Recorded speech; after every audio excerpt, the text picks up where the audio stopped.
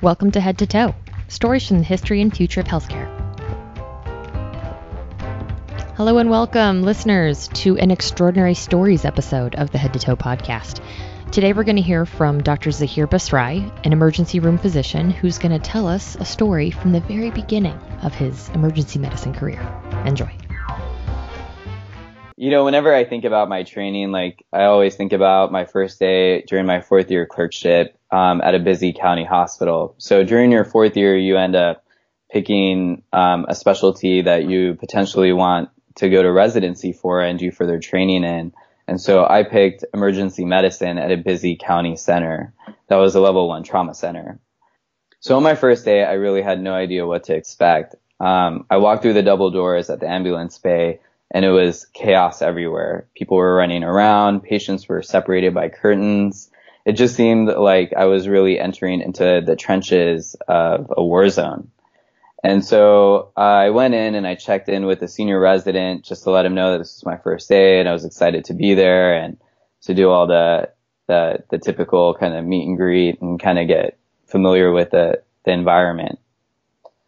As I was there and introducing myself, suddenly over the loudspeaker they announced that there was going to be a trauma patient coming in. So the senior resident, without really saying much to me, just kind of grabbed me and threw me in the trauma bay with him. He grabbed a Cordis, which is a central line kit, and gave it to me and basically asked if I'd ever done this. I looked at him and I was like, no, I've never ever put in a Cordis before. I have no idea how to do it.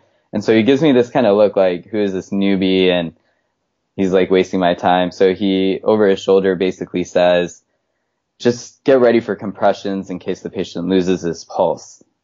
So while we're waiting for the ambulance to arrive, you know, the whole dog and pony show kind of shows up. We got our trauma surgeons coming in. There are the anesthesia teams, the rest of the ER physicians come in.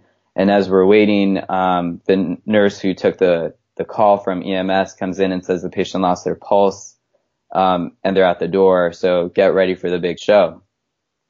So I had no idea what the big show was. Yeah. Do I need to put on some makeup and, is there going to be a camera in the room? How does this work? So they bring the patient in and there's literally one paramedic on top of the gurney being pushed by another paramedic doing chest compressions. And, basically had been a guy who had been lit up. He was going, he had just been shot multiple times. And just as they were bringing him in, he went altered and essentially became pulseless. So the patient gets transferred onto the gurney. There's blood basically everywhere. Before I know it, the ER resident has intubated the patient. There's one trauma surgeon on the left side of the chest putting in a chest tube. I'm doing chest compressions. My arms are burning. It's like as if I've ran a marathon. I keep looking at my senior resident, hoping that 2 minutes are up, and he just keeps looking at me, shaking his head, being like, you have to keep going. So I'm on the chest. I'm pounding on it. Ribs are cracking. And finally everyone kind of looks around and they realize that the patient is out of the window for a thoracotomy. So they call it. They say all right, this patient is dead. And this was kind of the first time I had been part of a resuscitation where the patient actually died. And I just kind of looked around as everyone kind of faded away, and I couldn't believe it. It just was such a active, exciting, adrenaline rushed moment, and just like that, it all had ended.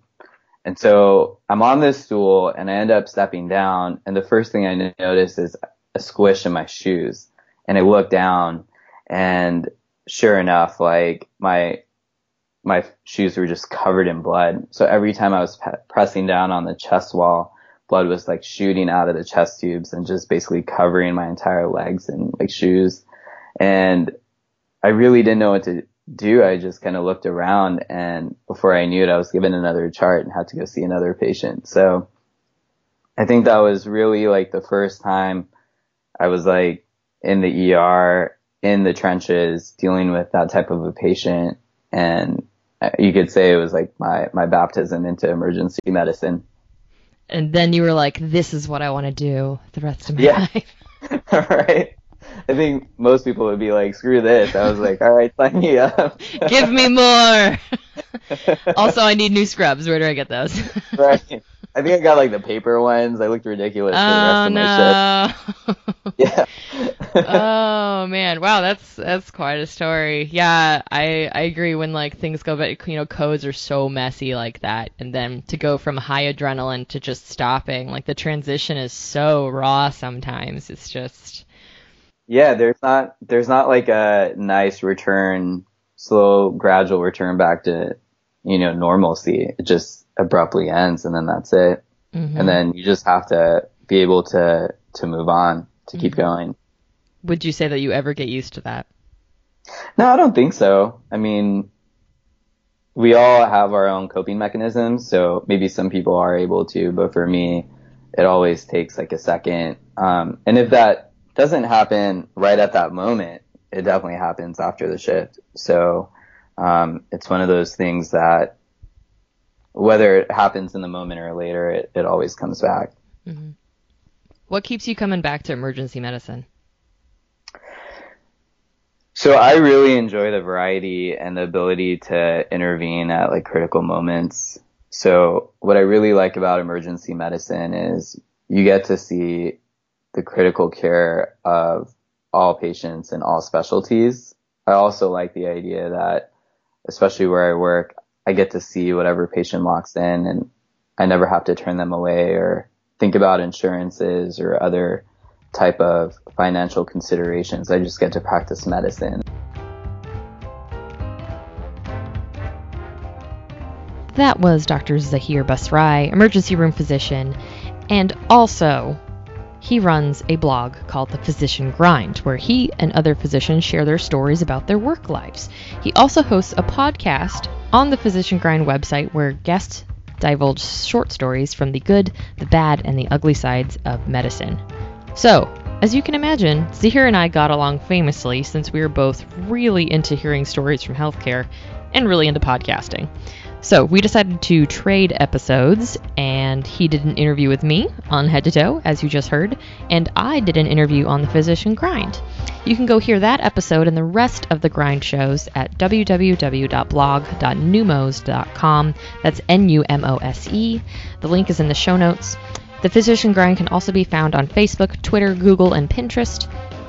If you like stories from healthcare, as I imagine you do since you're listening to this podcast, please go check out the Physician Grind on iTunes or anywhere you get your podcasts.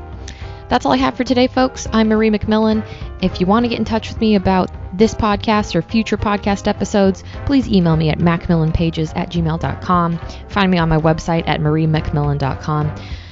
I'm also on Facebook. I could use a couple more followers and likes, so please go check me out there. And yeah, that's all I have for now. Stay tuned for more Head to Toe in the future. Thank you again to my show guest, Dr. Zahir Basrai. Zahir, you're awesome. Keep doing what you're doing. Let's do it again sometime. Thanks again, listeners. Until next time, take care.